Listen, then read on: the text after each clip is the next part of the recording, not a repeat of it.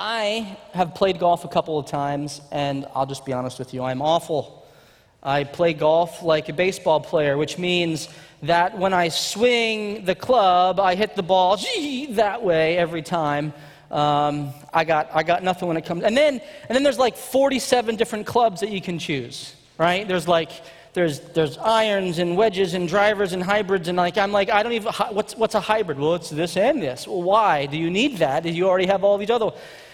My father-in-law is a pretty good golfer. He gave me a bag of his old clubs, and I've gone and played with him a couple times, and I got to tell you, when I go and play, it's kind of like, all right, I'm about 100 yards from the hole, and I got this bag of clubs here, eeny, meeny, miny, mo, this iron with a 3 on it looks pretty good, all right, I'll go and hit this sucker, and it goes like 150 yards over the hole and sideways, right? That's kind of how I play. In order to get good at golf, you got to practice, right? You got to go to the driving range and hit the clubs, and you got to learn which clubs to use in each individual situation, right? It's important in order to be able to play the game the right way. Now, we've been studying Ephesians 6, and we've been learning about spiritual warfare and how it works in the life of the follower of Christ. And today, we get to look at the last individual piece of the armor. Now, for the sake of time, I'm not going to rehash in depth the pattern of spiritual warfare that the enemy follows. I would encourage you to go back and listen to some of the previous sermons, especially the sermon on the shoes of readiness, because kind of go in depth into the pattern that Satan always follows, all right? But in short, the enemy is a deceiver. And you guys have seen this slide now a couple times, but the enemy is a deceiver. He's the father of lies. All he knows how to do is lie.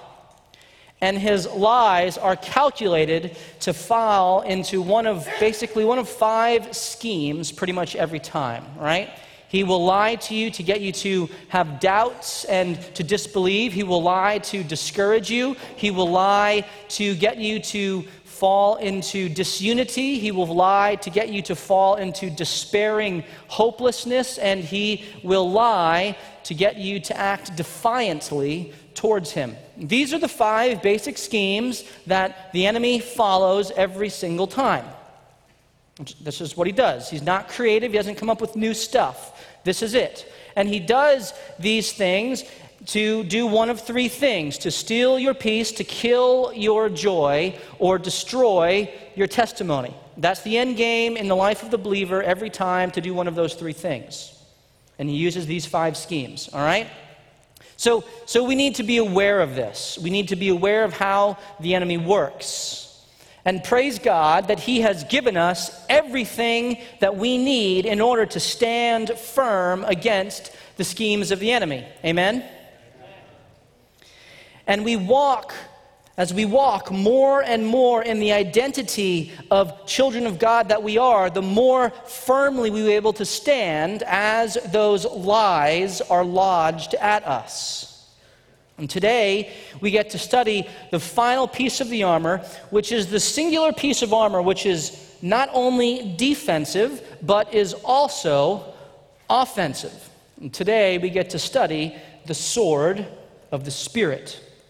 So as you turn with me to Ephesians chapter 6, we're going to look at verse 17, Ephesians 6:17. And as you're turning there, I'm going to pray. Father, we come before you, and Father, we praise you and thank you that you have overcome the enemy through Jesus Christ. Lord Jesus, we praise you as the conqueror. And we look forward one day to your return when you will reign forever and ever. But until then, Lord, I pray that you would continue to teach us how to stand firm against the enemy. And that today we would learn how to wield the sword of the Spirit. Father, I pray that you would speak through me, that I would be fully yielded to you in every way. And I pray, Lord, that our hearts would likewise be yielded to your Spirit as you speak to us and you encourage us, Lord. We pray this in Jesus' name. Amen. Now, we're going to look at this final piece of armor in just one big old section. I didn't really know how to break it down. I don't have any real fancy outline for you. It's just like, hey, this is how we wield the sword. So we're just going to go through this passage, going to do a little exegesis through this which is a fun, I like that word, throw that out. It's like one of those pinky words, right? Exegesis, right? It means we let the word, the meaning of the word emerge to us. We don't read into it, we let it come out. So we're going to bring out from the text what it means as we learn how to wield the sword. So, as with the shield of faith and the helmet of salvation, the first thing we need to see is that the sword of the Spirit is something that we are commanded to take up. Take, in the Greek, literally means to lift up or pick up with your hand. Lift it up. And the grammar of this word means that it's something that has to be intentionally done. It doesn't happen on its own. We have to volitionally do it. We have to lift it up. Unlike the belt of truth or the breastplate of righteousness or the shoes of readiness, which the passage here says that we have on or have strapped on, this is something that does not work passively. It's not on and therefore already doing its job. This is something that we need to take up. We need to draw the sword in order to be effective. Now see, the Roman soldiers, they would keep their swords sheathed and strapped to their belt pretty much at all times. Now, they would sharpen the sword and they would make sure that it was in good condition and it was ready for combat, but they wouldn't walk around with their sword waving around all the time. They would leave it sheathed until the enemy would come, and then they would prepare for battle. In the same way, the sword can be maintained and strengthened, and we make sure that it's in good condition, but it won't passively do the job when the attack comes. We can't just leave it in the belt, right? When the attack comes, we've got to actively take it up, which means that we recognize the attack when it comes. We see the deception, or we have someone point out the deception to us. Remember, we fight together as a team, right? We're a family. We fight the battle together. And then when we see it, when we recognize it, we actively respond to the attack with the sword of the Spirit. So what does the response look like? Well, in the Roman legions, there were two types of swords. There was the long sword, which was called the spatha, which is between 2 and 3 feet long. And this was used primarily by the heavy cavalry and the heavy infantry and the cavalry. And this was a purely offensive sword. It was only used when you were charging the battlefield. The other sword that the Romans used was called the gladius. And the gladius is this guy right here. This is actually not a Roman gladius. I guess you probably would have guessed that. This is from the Civil War. This is a cannoneer sword. And the cannoneers had their swords designed after the Roman gladius. And this is exactly 18 inches long, and this is what they looked like. They were very well balanced. They came to a very sharp point, and they were double-edged. And so the majority of all of the Roman forces used the gladius sword because it could be used both defensively to parry and knock away an attack, and it could be used offensively to counterattack when that came. Now, the Greek word used here in this passage for sword refers to the Roman gladius sword. That's what we're talking about. We're talking about the Roman short sword. So when we take up the sword of the Spirit, it's important that we recognize right from the outset that this is a sword that is both used to defend and to attack. And it's the only piece of the armor which is offensive in nature as well as defensive in nature. And this is important because in James chapter 4, verse 7, we are commanded to resist the devil. Resist the devil, and then we're told what will happen when we resist the devil, that he will flee from us. Amen? When we take up the sword of the Spirit, we're taking up a piece of armor that can be used very versatilely. And the enemy hates when we wield the sword because he does not like being pierced with truth. And when that happens, he will flee. He will run. Now, because the gladius is a short sword, we need to recognize that it was made to be used in hand-to-hand combat. Right? This isn't going to be attacking anyone from a distance. This is made for hand-to-hand combat. And as I said, because of the way that this was made, because of the strength in this, because of the double-edged nature and the point, it wasn't made for slashing. It was made for piercing very quickly. You had your big old shield out there, and then as the enemy came, you would counterattack and pierce. And people skilled with the gladius sword, it didn't have to be overly powerful. They just needed to let the sword do its job, because they would sharpen this to a very, very fine edge that was sharp enough to actually pierce right through the armor of their enemies without much effort.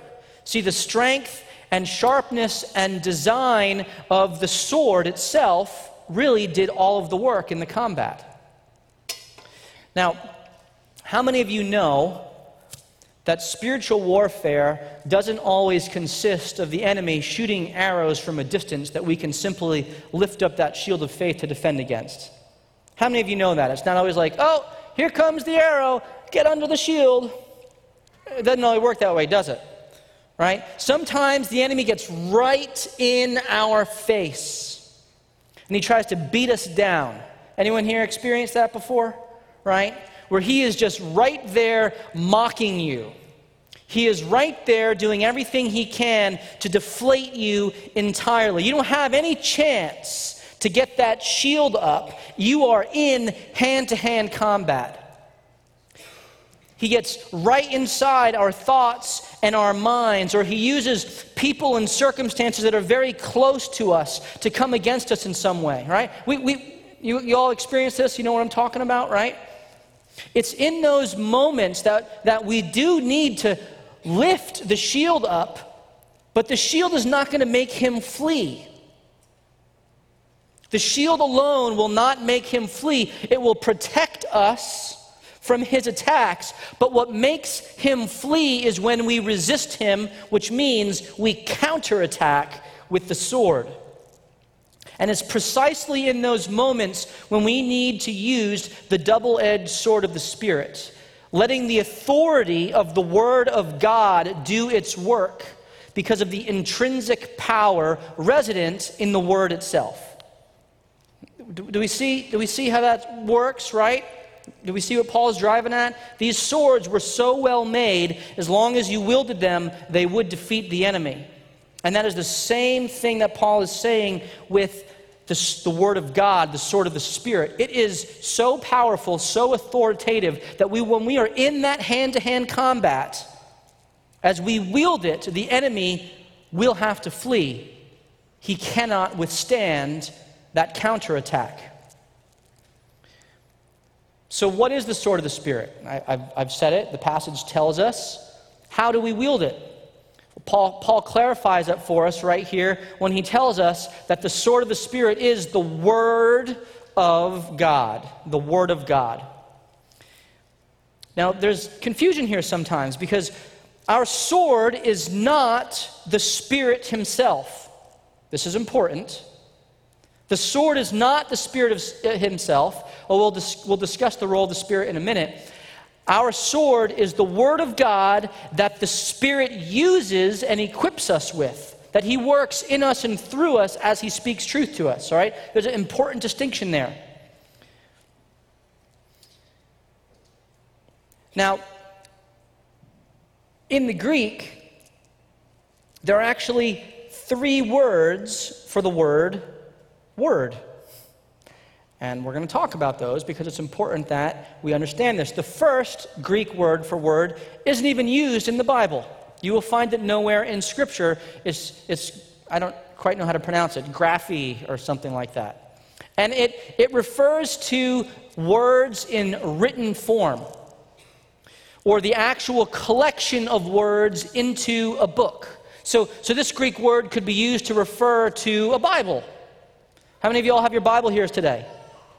Hold it up. I want to see that. I want to see that sword. Come on. Okay, right? That in the Greek would be your graphe. It's just the collection of words that are written there, all right? That is it. Now, like I said, this word is not used in the Bible anywhere, which is important. Because all of you guys that just held up your Bible, if all that does is sit on our shelves or exist on our phone as an app that we never open, that's actually not a sword. That doesn't do us any good. And we all know this, but I'm just saying it because it needs to be said. Now, the second Greek word for word is logos. And this one is used all over the place in the Bible. And logos refers to the whole meaning and substance of words that are used. The message of the entirety of the words makes up the logos. All right? Are we getting this? I know this is a little bit vague and maybe a little bit, academic, but this is important, these distinctions. So we go from referring to the book itself to referring to the meaning and substance of all of the message of the words. And logos is used perhaps most famously in John chapter 1. And those of you who know John chapter 1 know that it says, "In the beginning was the Word, and the Word was with God, and the Word was God." And then verse 14 says, "And the Word became flesh and dwelt among us." Every single instance of word in John 1:1 and 1:14 is the word logos, and that refers directly to Jesus. Why does logos refer to Jesus? Because Jesus is the substance and message of all of Scripture. He is the logos. He is what all of Scripture points to. All of Scripture points to Jesus. I'll teach you another fun word. It's Christotelic. Christotelic. Telos in Greek is end. So Christ is the end of all Scripture. All of Scripture points to Christ, Christotelically. Write that one out and bust it out, and when you do, make sure you raise your pinky, all right? Christotelically. I'm reading Scripture Christotelically, right? That means that not all Scripture is about Jesus, but all of Scripture points to Jesus. There's a distinction between those two things, all right? We read Scripture Christotelically. And there is great power in the name of Jesus Christ all by itself. How many of you know that? How many of you know that? How many of you know that in the midst of the attack from the enemy, when you don't know what else to do, if we call out to Jesus and fix our hearts and our mind on our Lord and Savior, He will meet us in the battle in that moment. Amen? That there is great power in the name of Jesus. But guess what? Logos is not the word that Paul uses here in Ephesians 6:17. While the full message of Scripture is a powerful weapon in spiritual warfare, which Hebrews 4:12, the Word of God is living and active, sharper than a double-edged sword. That word is logos there, right? And it pierces us. The word here is not logos. The word here is the third Greek word, which is rhema. Rhema. The unique weapon that the soldier of Christ is commanded to take up is the rhema of God. And this is very, very critical in understanding spiritual warfare, guys. I hope you're getting this. Rhema refers to specific sayings or declarations. In the context of Scripture, rhema refers to the specific truth within the logos. All right, so if I can use a metaphor here, right? If we think of like a building, then the Greek word graphe would refer to the building as, hey, that's a building, that's the building. Logos would tell us that the building is actually an armory full of weapons. It would tell us the substance of the building. But the actual weapons inside of that armory, those are the rhema, the specific implements of warfare. Another metaphor, one could think of the Logos like a golf bag, right? And the rhema are all of the specific clubs inside the bag that we take out, the specific club to make that specific shot. Anyone ever hit a drive and use a putter? I did one time. Right? No, we don't do that because it's not what you use to drive the ball. As soldiers of Christ, we are called to wield the specific truths of Scripture in our warfare. We're not called to just speak in vague terms and generalities about the message of Christ. We're not supposed to just go around and say, hey, well, you know, devil, Jesus died for my sins or something, and I think he's coming back. That's the message of Scripture. If we go around trying to fight the devil with a general message like that, he's going to laugh at us. And he's going to say, okay, yeah, let me just talk to you a little bit about this. Romans 10:17, this is fascinating. Paul says in Romans 10:17, so faith comes from hearing, and hearing through the word of Christ, the rhema of Christ. Recognize that neither the graphe nor logos actually builds faith. I want you to digest that for a second. Hearing the general message of Scripture does not build faith. Now, Hebrews 4:12 tells us that the Logos will get our attention. The Logos will pierce you to the heart. The Logos will wake you up. It will get your attention to the degree where you're like, oh, hey, what? Tell me that again. I want to come again. What is that? Right? That's the Logos. It'll get our attention. But here in Romans 10, Paul tells us that it's the specific application of God's truth, His rhema, to our heart and mind in a specific circumstance that faith is actually built and we actually mature and grow in the Lord. Faith comes from hearing. Hearing what? Hearing the rhema of Christ. Walking and experiencing the rhema of Christ applied in our lives. The specific truth of who Christ is and the specific truth of what He has done. And this is why I think a lot of us can kind of stagnate in our faith. It's because we're not taking up the rhema of God. We're content staring at our Bible on the desk, the graphe, or listening to teachings on the message of Scripture, the Logos, but then we don't actually encounter God or experience His specific truth at work in our lives. And then we just feel barren, we just feel dry, we just feel like we're missing something. Anyone ever feel that way? Anyone ever feel like I'm just missing something here? What is it? What am I missing?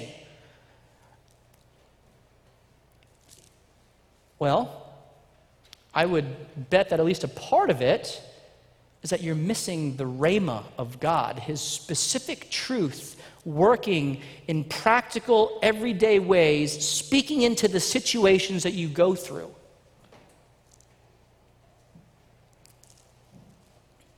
We've got to remember that the Bible is a tool that's meant to let us know God more deeply, to know who He is, to know what He has done, to know what He says, what His promises are. The Bible is only good insofar as we can receive the specific truth within it. If we never open it up, or we sit through sermons or Bible studies and say amen and then never engage with the specific truth within it as it applies to our lives on a daily basis, our faith will not grow.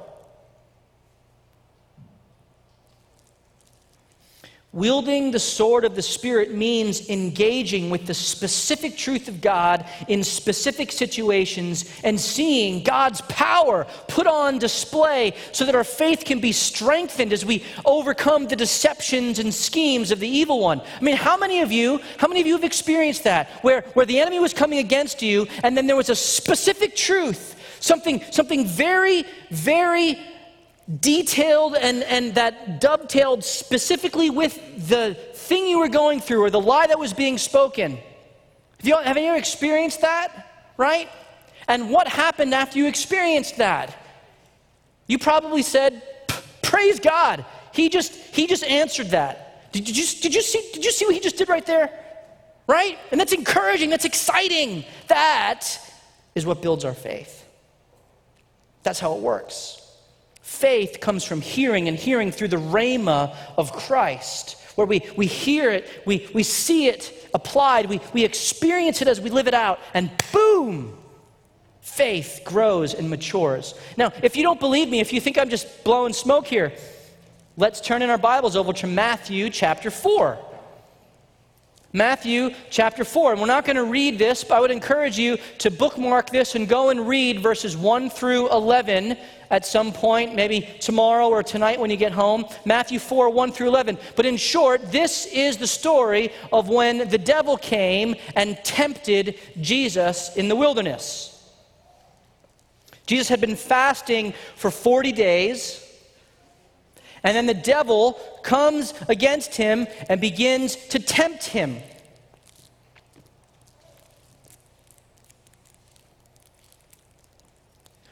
And we see here very specifically that Christ wielded, like he just spoke in general truths, just kind of made some stuff up about himself. Like, "Hey, devil, get away from me. I'm the Son of God."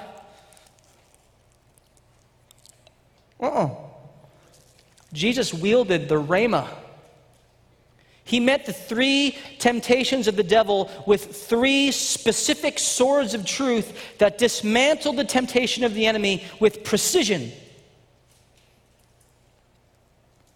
Christ had victory because he wielded the specific truth of Scripture. And you know what he quoted?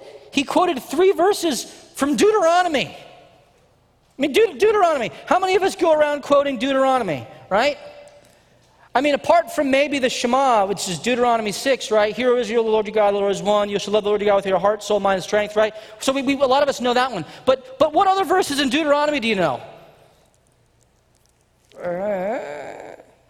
Right? Jesus just whipped out 3 verses now. Okay, he's God. He kind of wrote it. Yeah, that's true. That's true. But here's what I want us to see. Jesus wielded the rhema. And guess what else? Study that passage. Recognize that Jesus wasn't the only one who quoted Scripture. The devil quoted Scripture back to Jesus. You think the devil is foolish enough to go around talking about the general message of things? Think about this. The devil uses rhema too. And if the devil is going to use specific truths, though twisted into his version of them, to come at us, don't you think we better have one of these to be able to parry that away so that we know what the heck is going on? Right? Because if I don't have this, if I just have, nothing, and I'm just going at the devil with the generalities of truth, and he's coming at me with like precision blows, I'm done, right? How many of you have seen Infinity War? Huh? Yeah? Some of you? All right. I'm going to totally ruin it for you right now, okay? No. In the opening scene of the movie, you see the big bad guy, Thanos, come out, and he's got like his power stone, right? And he's, oh, I'm big, I'm bad, I'm going to beat everybody up. And then the Hulk comes out, and the Hulk's like, ha ha! We're like, yay, Hulk, go and smash him. And the Hulk comes around, and he's like, trying to beat him up, all big and strong, taking big blows. And then what does Thanos do after he like dusts off Hulk's little slap? He goes in like a ninja, and he's like, poof, poof, poof, poof, poof, precision, knocks the Hulk out. That's exactly what the devil will do to us if we try to Hulk it with him, right? I'm going to smash you, devil. No, you're not. I'm just going to down goes whoever you are. Down goes Matthew. He's done, knocked out, right? That's the way it works. If we go into a fight with the devil and meet him with the general message of Scripture, you can be sure that he's going to turn right around and speak his twisted version of Rhema to deceive us and try to mess up our understanding of truth, just like he tried to do with Jesus. That's how he works. Our hand-to-hand spiritual warfare must be with the specific truth of God. The Rhema. And I love this. This is like my favorite part of this passage. The first verse that Jesus quoted to the devil when the devil tempted him to turn the stone to bread was from Deuteronomy 8:3. And in Matthew 4:4, when Deuteronomy 8:3 is translated into the Greek, remember it was written in the Hebrew, Jesus probably spoke Aramaic, and then it was translated into the Greek, but the way it's translated into the Greek, it says, Matthew 4:4, but he, Jesus, answered, it is written, man shall not live by bread alone, but by every word that comes from the mouth of God. Does anyone want to take a guess? Just like a wild, crazy, like out there, totally wild guess as to what Greek word is used to translate the word word from Deuteronomy 8:3? What type of word does Jesus say that we are to live by? What type of word does Jesus say that we are to be sustained by? What type of word are we to wield in our warfare against the lies of the enemy? No, it's Logos. I'm just playing you. No, it's Rhema, right? It's Rhema. Of course it's Rhema.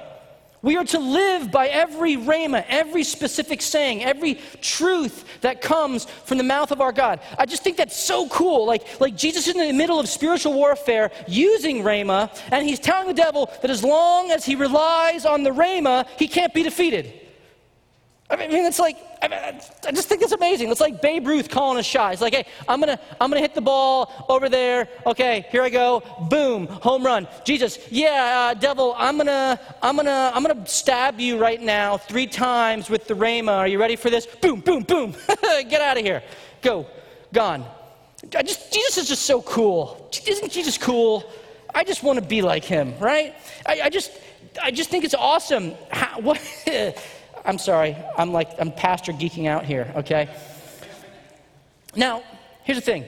If the Logos incarnate, that's Jesus, Logos incarnate, general message incarnate, wielded the Rhema, specific truth, against the devil, and he proclaimed to the devil that it's by the Rhema that we live, I think it's probably a pretty big deal that we seek to do the same thing, amen? Right? It's probably a pretty big deal. Now here's the cool thing. This is the sword of the Spirit, which means it's not our sword, it's his sword. And we don't wield the sword of the Spirit by our power. We wield the sword of the Spirit by the power that the Spirit gives us. How many of you are thankful that that's the case? Right? Can we all say amen to that? In fact, the grammatical construction of the phrase, sword of the Spirit, could more literally be translated, sword supplied by the Spirit. That's the more literal grammatical translation of it. Zechariah 4:6 says, not by might, nor by power, but by my Spirit, says the Lord of hosts. This is how we fight. We fight by the Spirit of God, who will supply his sword to us. We don't fight this warfare by our strength. The Spirit of the Lord will give us the specific rhema we need to parry the attack of the enemy and to allow us to make that precision counterattack in the fight. I hope you've all experienced what I'm talking about here, because it's those moments, like we've said, that build our faith. It's those moments, tell me if this ever happened to you. It's those moments when a specific verse is brought to your mind to answer a doubt that the enemy is trying to place there, either in your mind or in someone else's. And it's like, boom, oh yeah, got it, here you go, right? The Spirit brings that up. Or it's a specific truth that manifests itself in the midst of lies and deceptions that are being spoken to you. Maybe someone's preaching. Maybe you're hearing a podcast. Maybe you're listening to one of these guys on Facebook or something who say all this stuff. And all of a sudden, from somewhere within, it's like, that's not right.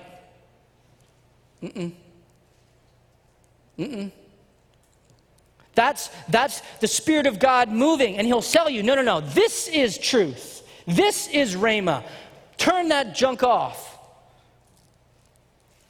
I hope that that's not ever happened here while you were sitting in these pews.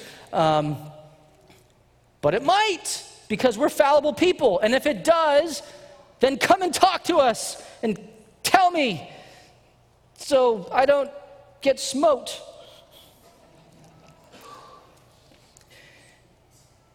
Maybe it's when the Spirit of God makes something just click for you.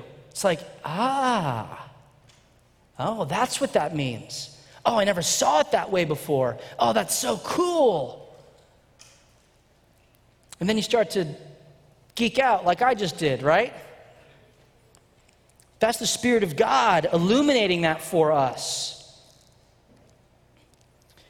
I can't tell you how often that I've been in the middle of conversations, or I'm in the middle of a counseling session, or I'm facilitating a Bible study, and someone says something, and I'm thinking to myself, I have no idea what to say right now.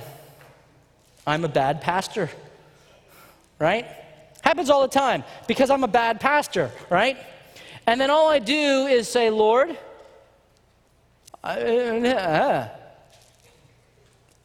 pretty much literally that's a quote of my mind. That's exactly what I say. I say, Lord, okay, you got to give me something here. And then He always does. He always does. Because I seek after that. And it might not always be exactly precisely what it is, because sometimes the Lord's like, nope, you got to look that one up and learn that one. Tell Him. I don't know the answer to that one. I guess we'll look it up together. Because sometimes the Lord humbles us that way. And by God's grace, I'm learning that even when I think I do know the answer, to pause and still ask the same question. All right, Lord, is this, I think I got this, right? Okay, all right, good. Because sometimes the Lord says, yeah, that's the right answer, but they don't need to hear it from you. You stay silent. They need to learn this a different way. We have to learn to wield the sword, and that just takes practice. Now here's the catch to all this.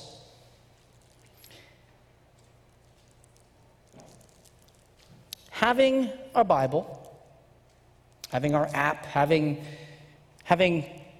a knowledge of the general message of things isn't enough in spiritual warfare. Isn't enough in growing in our faith. We need the Rhema of God hidden in our hearts and minds. Now the Spirit of God will help us to do this. His power fights the battle. He will give us everything we need. But if we appeal to the Spirit of God without having done the hard work of sharpening the sword before battle, of making sure that it's in good condition and ready for combat, we'll go to reach for a weapon and it won't be there. And we will be open to those attacks.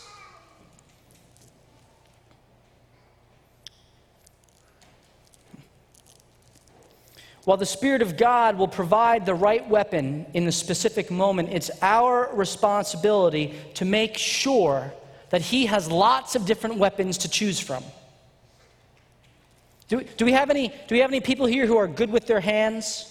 Handyman type people? Yep. I'm not. I'm pathetic. I'm pathetic at a lot of things, guys. It's just the truth. My wife is awesome, and I am not. Absolutely, amen. Any do-it-yourselfers here? Right? Yep. Not me.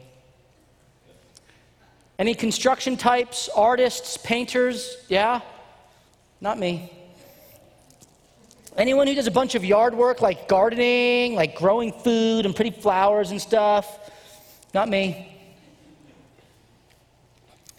Any electricians, plumbers, roofers, musicians? Any tree trimmers here? Right? X for me. But I can kind of preach a little bit.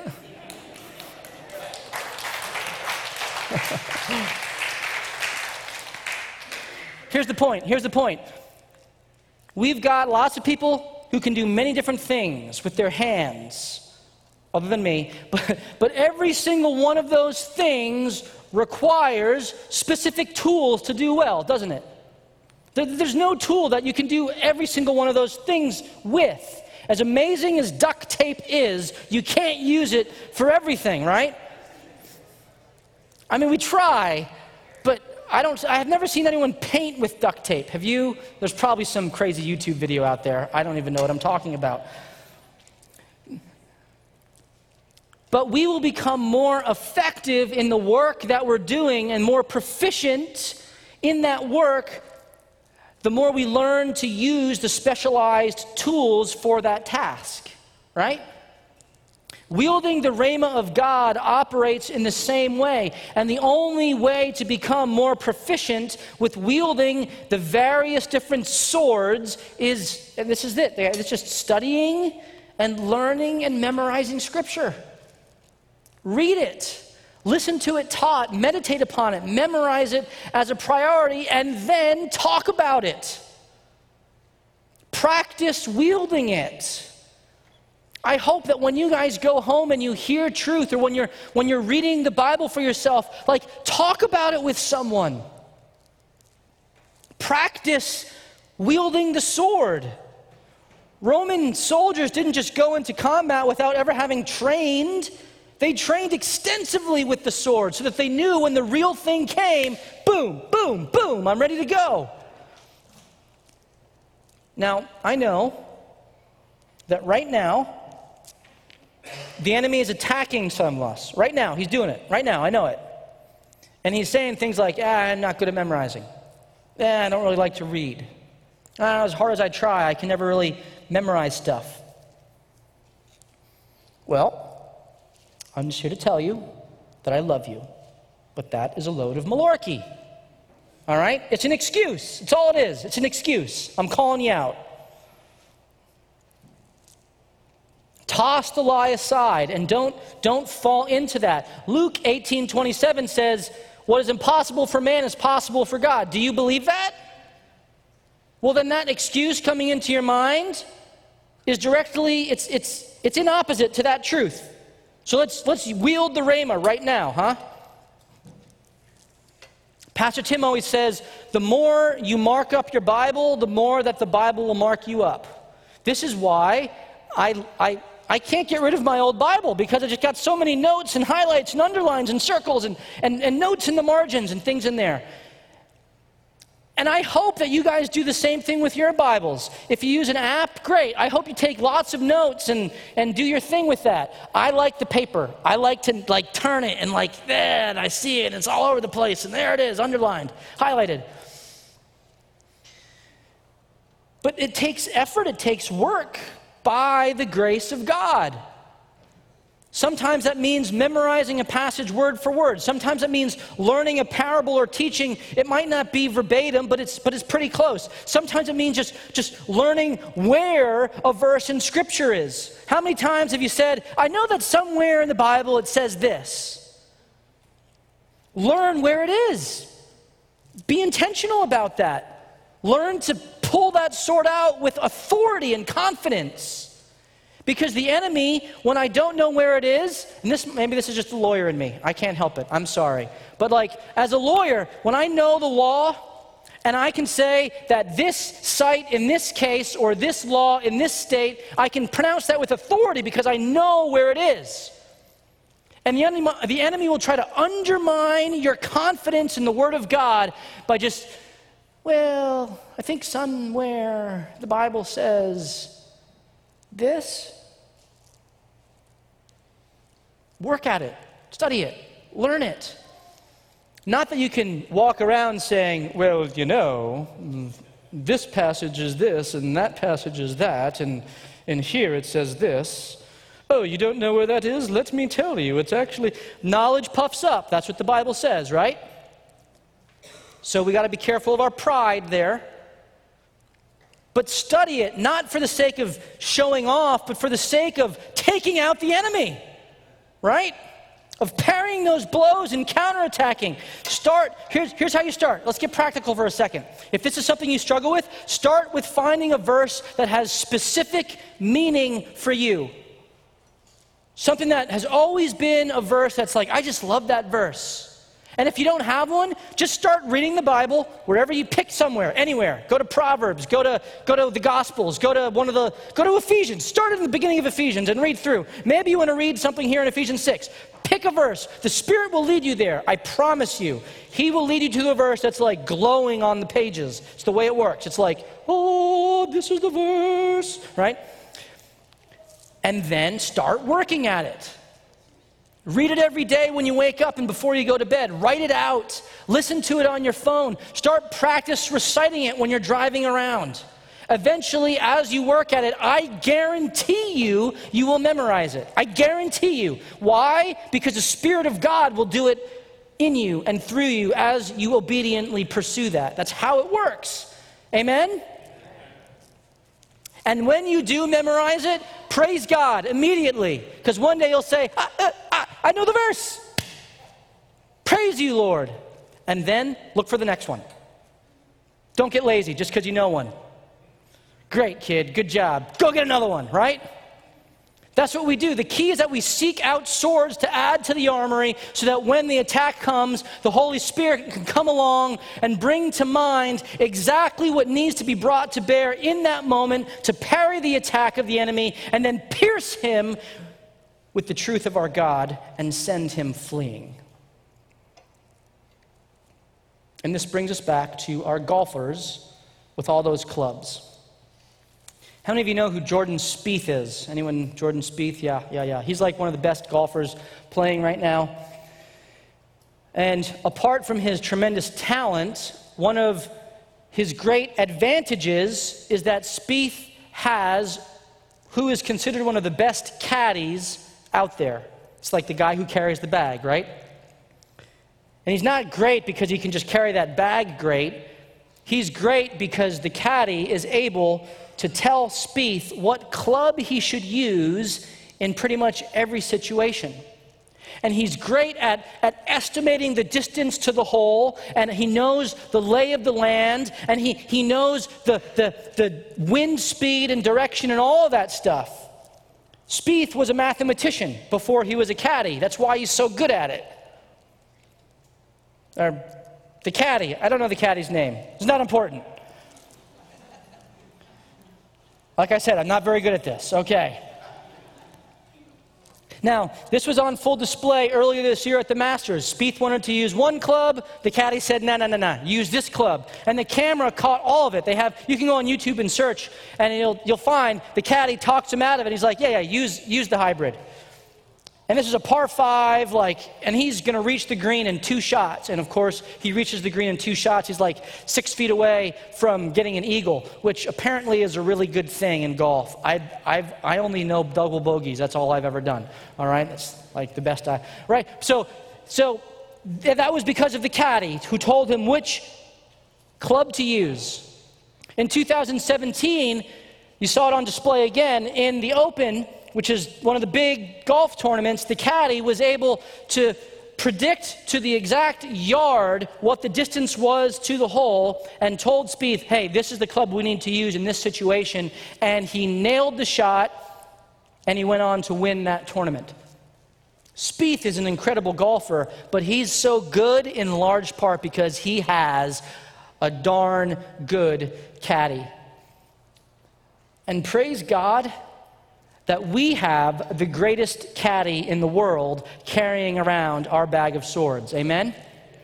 The Holy Spirit knows exactly which sword to use in each moment. He knows exactly how to counter the blows of the enemy and speak a specific truth into the lies that will pierce the devil's schemes and make him flee. By the grace of God, let's dig into the specific truth of Scripture, learning more, memorizing them, meditating upon them, so that we would have a bag full of sharp swords, ready for the warfare that comes, having our faith built as we hear the Word of God, the Word of Christ, living at all times by the Word of our God, just like Jesus did. Amen? Amen. Let's pray.